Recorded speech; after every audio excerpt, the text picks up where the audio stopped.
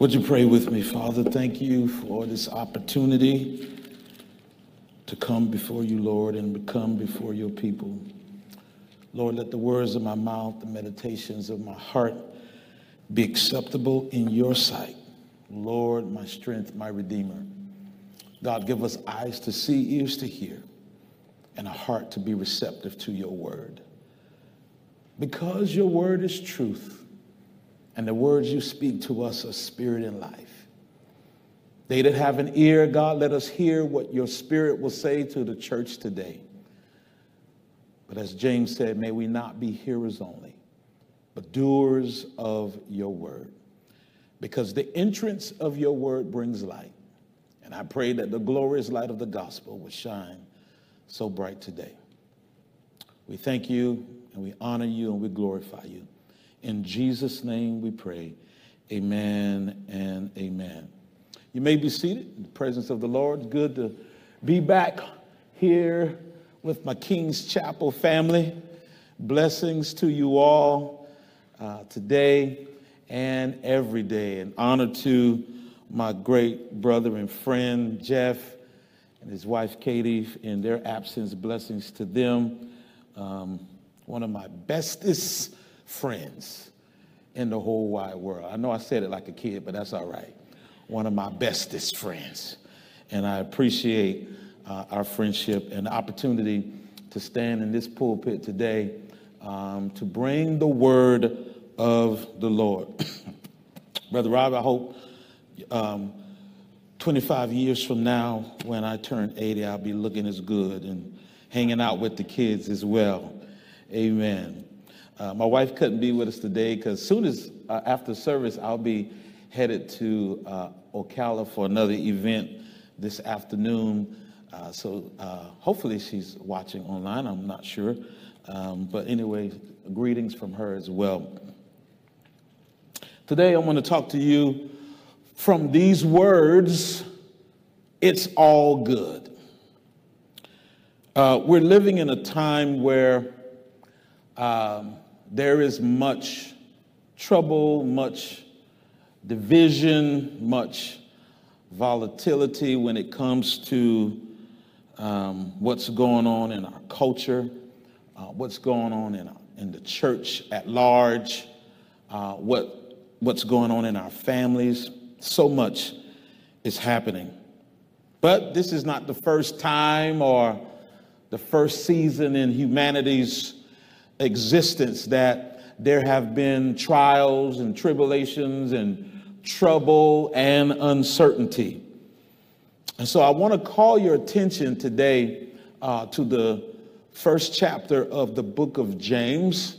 And I do want to read the first 5 verses of James, the first chapter.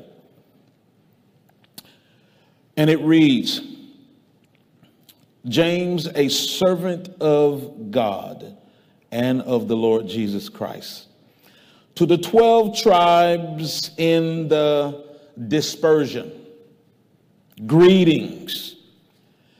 And he says, count it all joy, my brothers, when you meet trials of various kinds, for you know that the testing of your faith produces steadfastness. And let steadfastness have its full effect, that you may be perfect and complete, lacking in nothing. And if any of you lacks wisdom, let him ask of God, who gives generously to all without reproach, and it will be given to him. I want to read the second verse again, where it says, count it all joy, my brothers, when you meet trials of various kinds. And so where I come from, they would say, it's all good. It's all good. So let me just say a little bit about James first. James, the book of James, is written by the Lord's biological brother.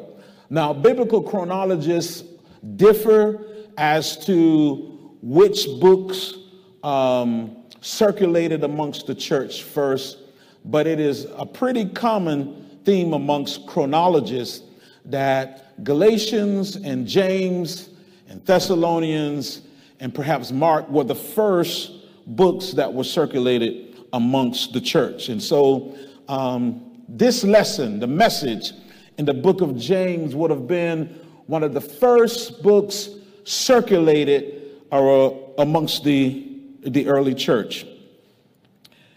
And it is written by the Lord's biological brother, James. James is an interesting fellow. When I think about when the church was coming into fruition, as we see in the book of Acts, it was especially in the 15th chapter of Acts where James comes on the scene and brings balance and understanding to the church, because there was a point in time where the Gentile believers were coming into the faith, were coming to believe on the Lord Jesus Christ, and the Jewish faction of the church felt like the Gentiles should be following aspects of the law. They should be doing what they were doing and honoring the Sabbath day and the different laws that govern Israel. And James, the Lord's brother, comes on the scene and God speaks to him. The Holy Spirit tells him, and he says something like this. He says, "It seems good to us," and the Holy Spirit, "that we do not bring a greater burden on the Gentiles than this, that they abstain from fornication and from meat strangled, from blood, those things, just a few things. And other than that, we're not going to lay a burden on them that even we and our fathers could not bear." This James is one of the siblings of the Lord that did not originally at first put his trust and faith and belief in Jesus. They were not always believers of their brother. Now, I just can't imagine. Can you imagine growing up in a house with Jesus, right? You know, the Bible is silent much of his life from, about 3 to 12. And we see him in the temple at the age of 12, hanging out with the spiritual leaders there in the temple. But once Mary and Joseph found their son, they thought he was lost, whatever, but they found him in the temple and they said, "Why were you looking for me?" Jesus said, "Don't you know I must be in my Father's house?" But the Bible says from that point on, he submitted himself to his parents and he grew in stature. And from 12 to 30, scripture is silent as to the life of Jesus. Now we can embellish or think through what was it like to live with Jesus as a kid, as a teenager, just playing around and hanging out with each other, seeing the humanity of the Lord. See, we know Jesus as our Lord and Savior, and he is, but as theologians would call the hypostatic union of him being his deity and his humanity, making up the one person that we know as Christ, who is fully God and fully man. But it's that human side that I'm wondering why the siblings of Christ, according to a number of historians, would say, he might be the Messiah to y'all, but that's just our brother. I beat him in kickball a few times, right? I heard him snore while he slept. He ate his food different than we did. Just imagine James, Joseph, Simon, and his sisters, and some of the rest of all the siblings just wondering, Mama keep telling me about this man named Jesus, this brother of ours named Jesus, but surely can he be the Messiah? I just wondered about that. I don't know about y'all. I just wonder about things like that. But James eventually comes on board. And over time, James begins to see that his brother is indeed Savior of the world. And I love how he begins his letter. He begins his letter, James. He didn't say favorite brother, one of the brothers, Jesus, my brother. He said servant of God and the Lord Jesus Christ. I just love that. He saw himself as a servant to his brother, and God uses him to write this particular letter. And some seem to think that the book of James is sort of the New Testament Proverbs, if you will. James gives general exhortations regarding Christian living. James primarily writes to his fellow Jewish countrymen in the diaspora, which is simply meaning those dispersed from the homeland. And there was a number of reasons why Jewish people were dispersed from the homeland. Some of it was persecution. Some of it was just people wanting a better life for their families. And so they were dispersed. They'd been dispersed into the world. Josephus would write later on and say, there is not a place in the world where there is not a Jewish person or community. So they dispersed into the world. But James, thankfully, doesn't, in his salutation, he doesn't, like I said before, he doesn't name drop. He just says, I am a servant of the Lord. And this is amazing because Jesus, there was a scene in Matthew 12, 46 through 50, where Mary and the children were coming to Jesus, and somebody said, your mom and your brothers and your sisters, they're out there. They're wanting to talk to you. And Jesus said, who is my mother? Who is my brother? Who is my sister? Who is my family? But they that do the will of my Father. So that's the question. Are we they who are doing the will of the Father? In verse 1, to the dispersed Jews, those, when you're dispersed from your homeland, you can feel disconnected, you can feel displaced, you can feel distant.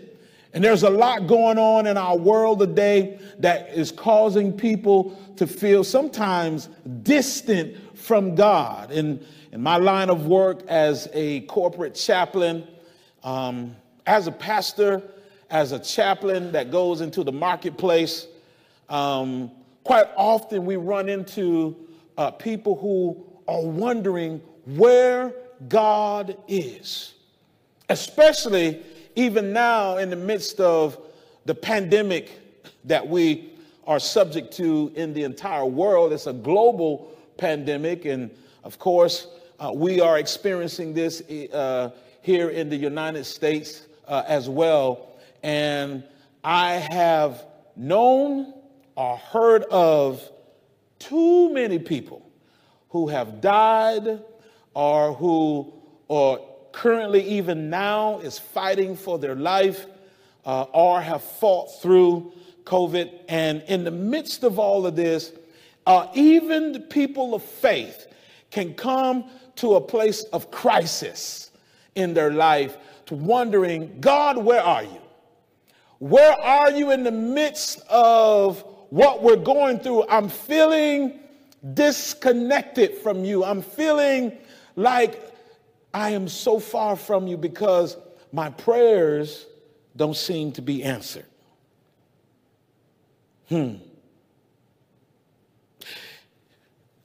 I like to say to people who are going through and who may feel a little disconnected or may feel that they're in a crisis of faith, as I heard just recently about one brother in the Lord just, not wanting to pray, not wanting to talk to God, just feeling like God has let him down, feeling like God is not answering his prayers. And, you know, I had a chance to talk to him and some others, and I would say to him, I said, man, you know, I've been there. I've been to a dark place where you're wondering where God is and you feel like maybe God has let you down in your life. And I testified about a time about 12 years ago, I think it was about 12 years ago, where I went through something similar. And it was the grace of God. It took God to bring me through and to bring me out. And you know, one thing I found out is that because of the human experience, sometimes God will let us go there. He just won't let us stay there. Oh, I feel like preaching over here at King's Chapel. Jeremiah said, just imagine Jeremiah. Jeremiah had the nerve to say to God, you deceived me. And I'm not going to preach for you. I'm not going to proclaim. I'm not going to talk on your behalf anymore. But then he said, it was just like fire shut up in his bones. You know, I grew up in the church, and there was a song they made about it. It was just like fire shut up in my bones. I'm like, okay, fire, where'd that fire come from? You know, the fire of God shut up in my bones. But when you read the context of those words, Jeremiah was like, I'm done. You know, God, you deceived me. I'm not talking on your behalf anymore. But then he said something was in him. It was like fire. It was like, I cannot not talk about him. I must proclaim. And he was at a moment, he had a moment where he felt some type of way against God. And guess what? God puts his big God pants on every day. And he knows how to handle our issues. He knows how to handle when we're angry at him. He knows how to handle when we're upset. You know, I often share with people, especially that are going through grief, where, and I referenced the book of Job, where God rebukes Job's friends for what they told him, at least 3 of them. But God never, at least on record in scripture, he never rebukes Job's wife. And Job's wife said one of the worst things I think a person could say against God. Job's wife told her husband after she buried all her babies. Can you imagine in this church a funeral where there's 10 caskets lined up? All 7 of your sons and all 3 of your daughters, all 10. I ain't talking about one. Mamas, I want y'all to go with me for a moment. I just can't imagine losing one. I got 6 and 7 grandchildren. I can't imagine losing not one. Like, oh, well, at least I got 5 more. No, if you just one would just take me to a terrible place. But imagine all 10 of them dying at one time. And the Bible says Job fell down in worship. Now, church people love that part. Oh, praise the Lord. He worshiped. Yeah, you reading the story, but what if it was yours? And then Job's wife looking at her husband worshiping God and tells him, you ought to curse God and die. Job says to his wife, you speak as a foolish woman. Shall we not receive good at the hand of God and not evil as well? The Bible says in all this, Job did not accuse God falsely. But my point of the story is the focus on Job's wife and the fact that God never says anything to her. Because I believe, my personal belief, is that God gave her a pass. Because God knew she was speaking as a hurting mother. And when you hurting, you ain't trying to hear nothing from nobody. When you're hurting like that, you got a moment. It's like a window of time. All right, you got a moment. You need a moment. You mad with me? I'm speaking as God. Go ahead and be mad with me. Right? You hurt. You don't want to talk to me? Go ahead. I'll let you go there. I just won't let you stay there. At some point in time, the grace of God, the healing virtue of Christ, the love of the Lord will win out. And something must have happened at the end of the story, because we see 10 more babies coming. Because at the end of the story, they have 10 more children. And the scripture doesn't say Job found him another wife. So I would have to assume the same mama that birthed the first 10 is the same mom who birthed the latter 10. And it's not that the 10 replaced the 10, because you can't replace a child you lost. But God brought healing and restoration eventually to Job and his family. My whole point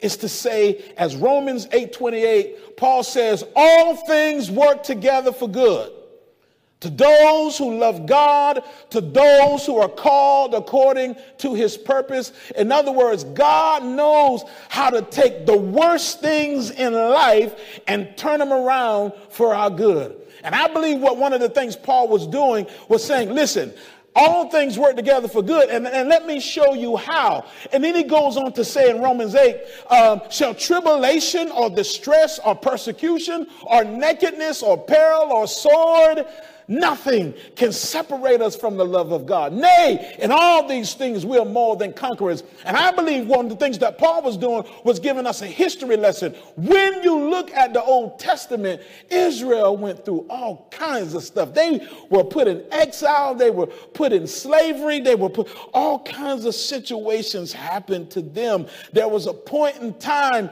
where there was a plot to destroy every Israelite on the planet,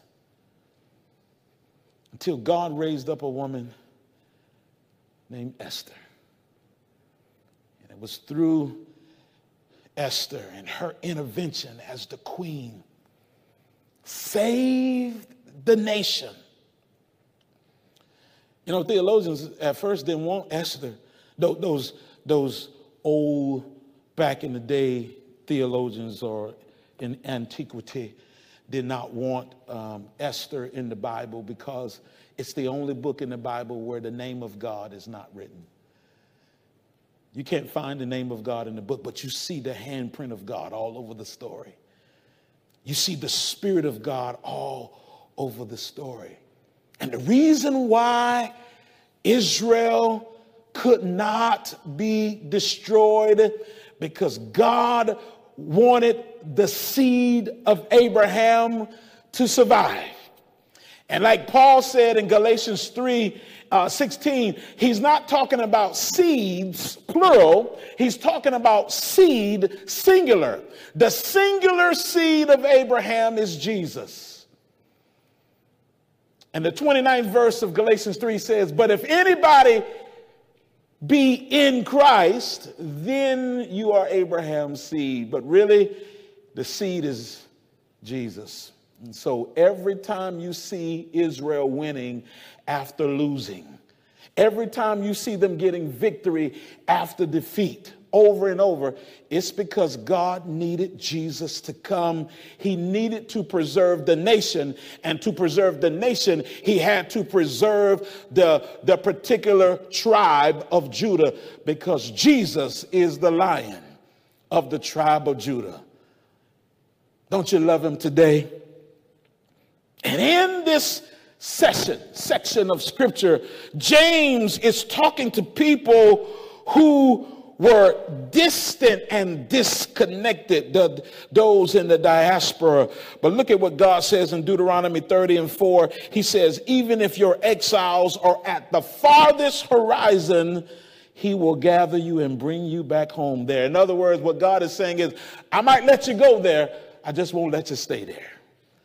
I may let you experience certain things, but I'm coming for you. See, we won't know God is a healer unless there has been sickness. We won't know he is a deliverer unless we needed something to be delivered from. We don't know that he can raise the dead unless there has been death. And so God uses all the things in our life to show forth his power. And that's why we can put our faith and trust in God that, Lord, no matter what's going on, I may not like it and I may not like what's going on and I might be feeling some type of way, but I know my Redeemer liveth. As Job said, though he slay me, yet will I trust him. I'm going to trust him. My trust is in the Lord. And you know what I found out? I found out that God is not as much concerned about my comfort as much as he is my character. And the way God develops character in us is through the crucible of trouble and trials and all kinds of stuff. Let me tell you something. Maybe you're different, but I know as I look over the existence of my life and many of the people that was in my life, I found that I prayed the most and with the most intensity when I was facing trials. It's like Psalm 119:71. It was good. The psalmist said it was good that I was afflicted, that I might learn your statutes. There are some things about God that you will never learn until you go through. There are some things about God that we will not understand until we go through trials and trials. And the Bible says, through much tribulation shall we enter into the kingdom. Right? See, we have, imagine this is a worldview at my glasses. We put on the worldview or the perspective of Americanism or American Christianity. And so we don't want to go through. We don't want to suffer. We don't want trials and tribulations. And no, nobody wants them. But the scripture has already promised us that before Jesus returns and before we get there, you're going to go through some stuff. But as soon as we go through, it's like we forget the scriptures. Where are you, God? I'm right there. I was right there with my son, watching him be whipped with the cat of nine tails. Y'all don't know anything about it, look it up. That's how the Roman soldiers would beat people. It wasn't these nice little whips you see on pictures and some movies.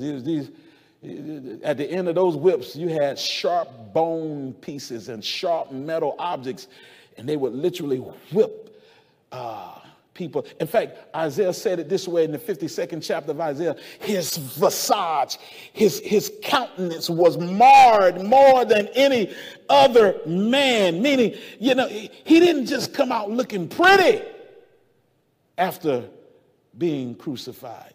He was unrecognizable. They beat him so bad. And where was the Father? Right there. The Bible says it pleased the Lord to bruise him. Please? How does it please you to bruise?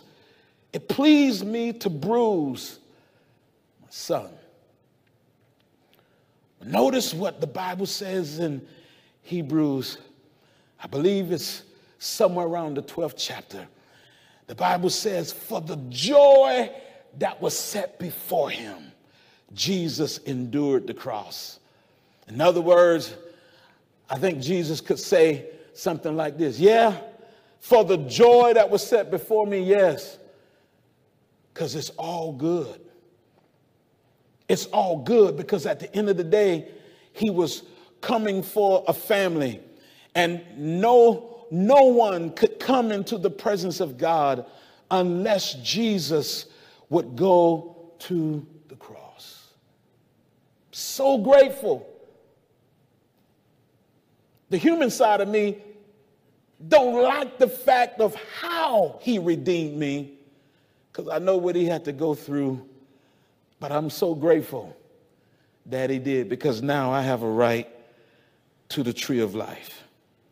Count it all joy. Do you know that word count The first time that word is used in the New Testament, it's talking about Jesus being the governor, a governor that is going to come to rule Israel. So how does count and governor relate to each other? When the scripture says count it all joy, you literally have to lead your soul. You have to lead yourself to a place of having joy. In other words, you got to command yourself to do exactly what the scripture said. You got to lead yourself to do that which is right and pleasing in God. So you got to count it all joy. You got to lead yourself. You got to count. You got to command your soul. Like David said, bless the Lord what? You know what he said after that? Bless the Lord what? Oh, my soul. He was talking to his own. He said, so listen, David, I know you're going through, but bless the Lord, man. You got to bless him. Bless the Lord, oh my soul. I'm commanding myself to bless the Lord. You got to lead the soul to counting everything you go through with joy. I'll tell you something. If you don't do it, here's the difference. When we go through, you either going to become better or bitter. The difference is an E or an I. You got to fill in the blank. You can become bitter for the things that you've gone through or going through, or you can make them better. I don't have no issues with nobody. If issue came up, we're going to have to talk about it. I refuse to go through days, weeks, and months and got issues with somebody. I ain't got time for that. Jesus say stuff like this. He's like, listen, don't worship me if you got something or an art or an issue against a brother and sister. He said, leave your gift at the altar. Don't even present it to me and go get it right with them. Because if we can't love and get it right with the image bearers, the imago Dei, the images of God, how are you going to get it right with God? I know I'm in the Bible because John said in 1 John, how can you love God whom you haven't even seen if you can't love the people you see every day? I'm going to be in a place of joy. I'm going to tell you why. Because the scripture says the joy of the Lord is my strength. In the presence of the Lord, there is fullness of joy. And if joy and strength goes hand in hand, you got to know that the enemy, one of the enemy's greatest weapons or strategies against the believer is to come after your joy. Because if you can lose your joy, you'll lose your strength. Think about the fruit of the Spirit. At the top of the food chain, what's the first one? Love. God is love. Love is of God, right? But the second one, what's the second one that comes after love? Joy. Then the third one is peace. I don't think it's by happenstance that the fruit of the Spirit, the first three is love, joy, and peace. I personally believe if you get the first three right, the other six will come. Because if you don't have love in your heart for people, if you don't have love in your heart for God, in fact, Paul said it this way in Galatians 5. He summed up the whole Bible. The whole law is summed up in one word: love your neighbor as yourself. It's so easy, but yet it's complicated. You don't know what they said or did to me. No, I don't. So I got a question for you. Here's a question for us. However you and I treat someone, and let's just say the person you got the most issues in life with are people, and you have a response toward them. What if God did this? What if God said to all of us, the way you treat others is how I will treat you? I want you to think about it. Because there was points in my life where I would pray, thanking God and wanting grace. God, I need your grace because I'm so screwed up, Lord. I've done some things. But somebody who did something to me, I want to hold on to. I want to still have unforgiveness, or I don't want no part of them. But yet I want God to have part with me. And the question that came to me during that time from the Holy Spirit was that if you're not willing to extend grace to others, why should you expect grace from me?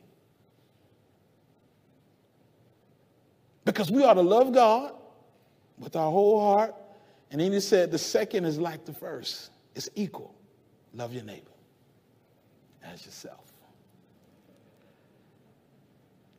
That's why for me, I command my soul. When things didn't go right or don't go right, I command my soul. I'm governing my soul. Yes, I have the power of the Holy Spirit. I have God. Yes, but there's some things that God needs us to do. He gonna do his part. I'm gonna pray, Lord, watch over me while I sleep, and Lord, should I see the morning, wake me up in the morning? Yes, I'm gonna pray. But you better believe I'm cutting my alarm on. I got to do my part. I ask God to protect my family. Lord, watch over us and keep us. But you best believe I'm going to lock my doors and cut my alarm on. And I have a few other security measures that I won't talk about right now in Jesus' name.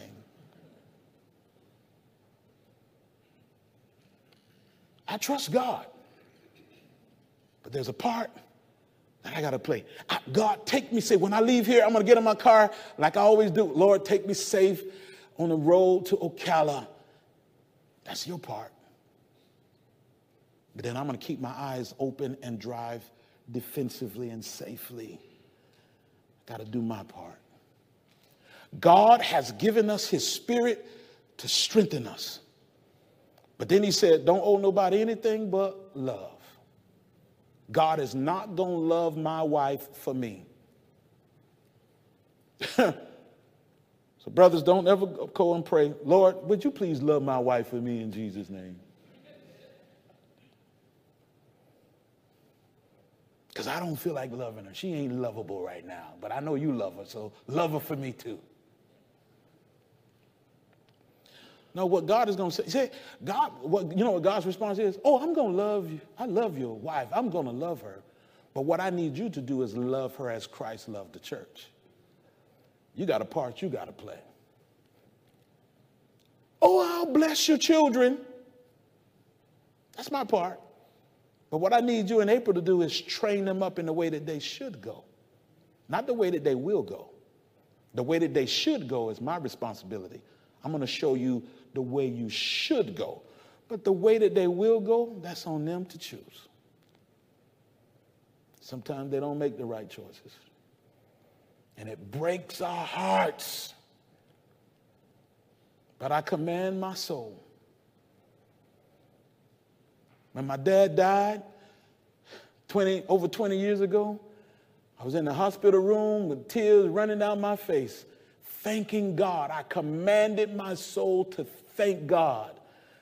When my precious mama went home to be with the Lord last year, with tears in my eyes, I commanded my soul to bless his name.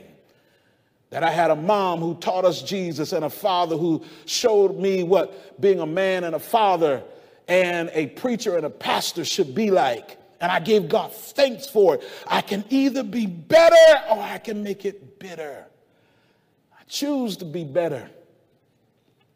I command my soul, count it all joy. In other words, for me, I got to see life as this. It's all good. Yes, there's trials, there's tribulation, but it's all good. It's all good because it's all God. God is in the midst of it. And true enough, I may not like or feel good about what's happening. I don't like what's going on in the nation. I don't like the pandemic situation. I don't like how it's divided. Let me tell you something. You know, when you talk about COVID-19 and vaccinations and pandemic, you got half believe this and half feel that, and everybody got information and everybody feels strongly about it.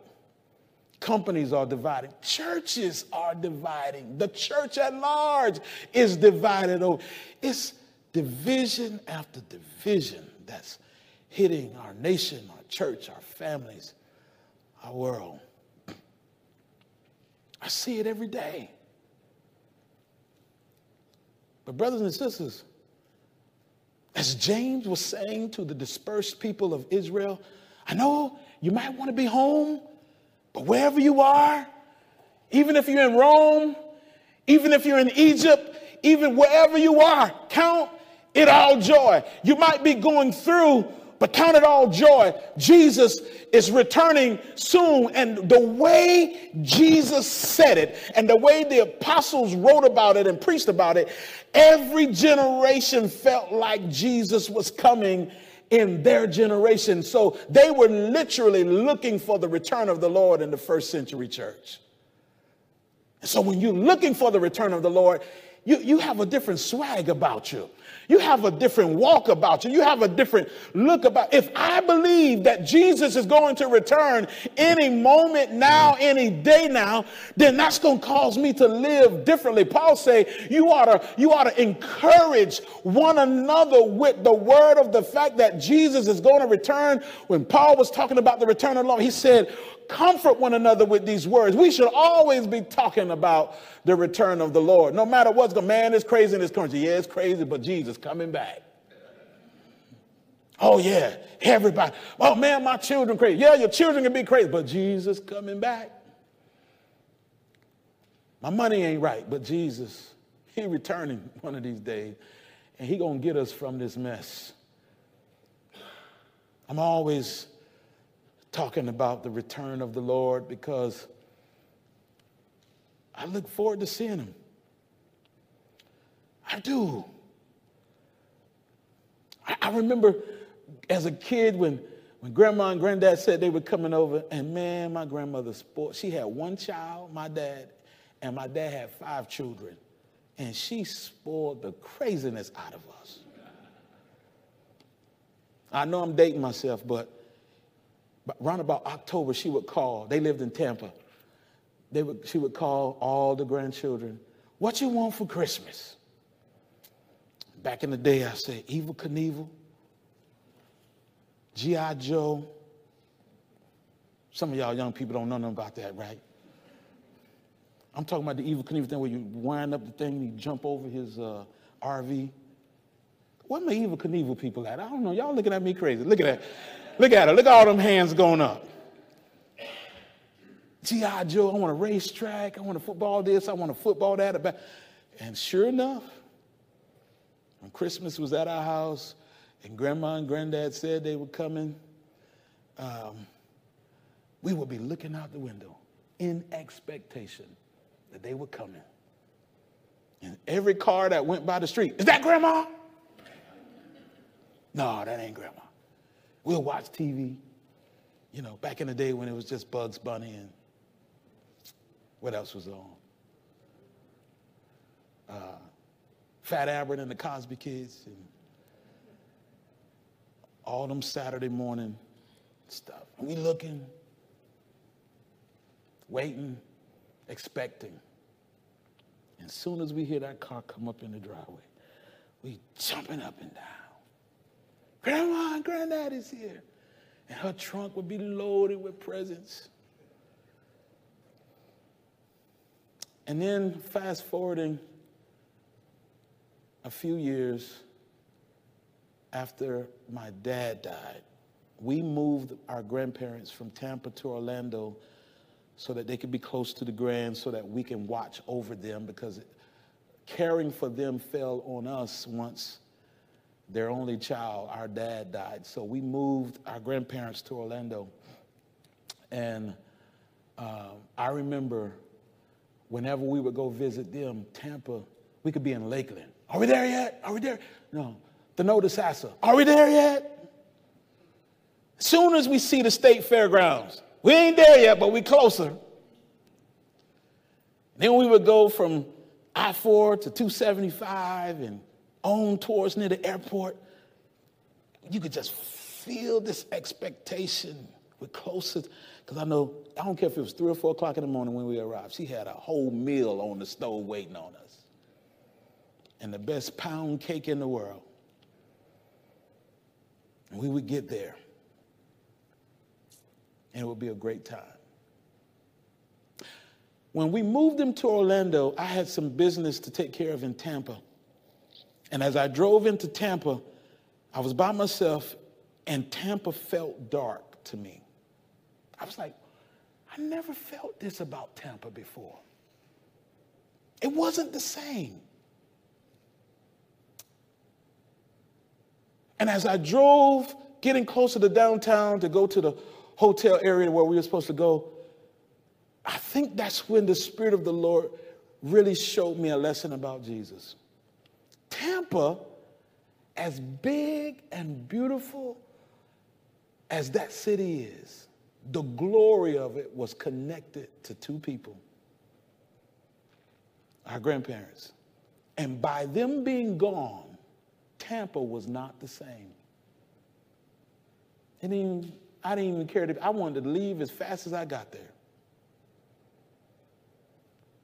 And that's when the Lord shared with me, heaven is similar, because heaven is less about a place. It's more about a person. Heaven is where Jesus is. And I want to go be with him. And if he's not there, it ain't even heaven. Because he is the one that we look for. People talk about the streets of gold. I want to go to heaven because, man, the streets of gold, and I'm going to get my mansion and all that. People think it's going to be some big 10,000 square foot mansion everybody has. But it's just simply a dwelling place in the presence of God. And so here it is. Here's where I'm going with this. If Jesus is heaven, the reason why he created this place called hell is so that the Father did it, right? The Father did it so that he won't force anyone to be with his Son for eternity. And if you don't want Jesus here, you're not going to want him there. So because you don't want Jesus here, I have to create another place for you where you won't feel his presence. That's hell enough. We do it on earth. If you don't want to abide by the rules, we created places called prison. So you can be separate from everybody else. God did the same thing. So I'll close with this. The reason why we count it all joy is because I want to be with him. But being with him eventually means I must live for him now.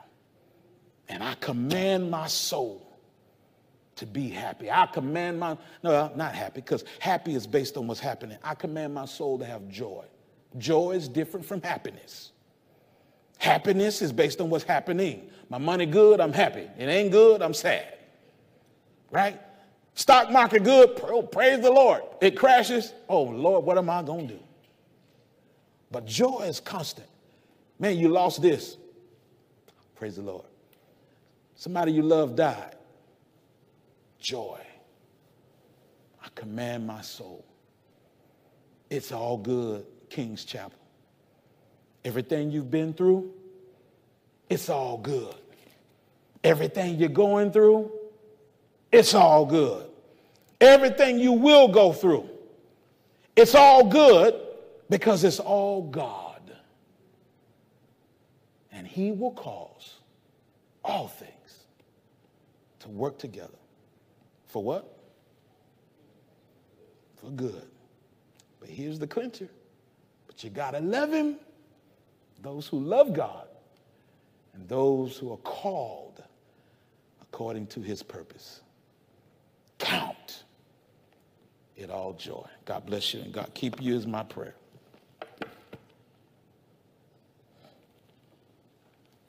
Let me just pray right now. Father,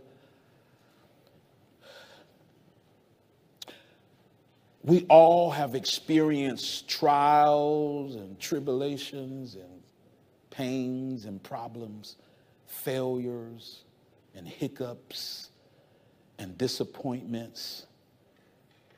People have hurt us, and we have hurt people. Things haven't always gone our way.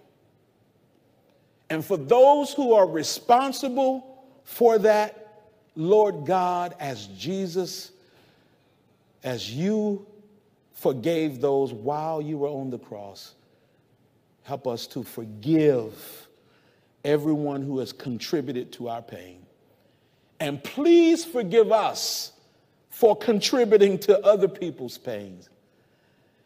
And Lord, help us that no matter what we go through, to count, to consider, to govern ourselves, to lead ourselves, to be joyful, and to be better and not bitter. In Jesus' name we pray.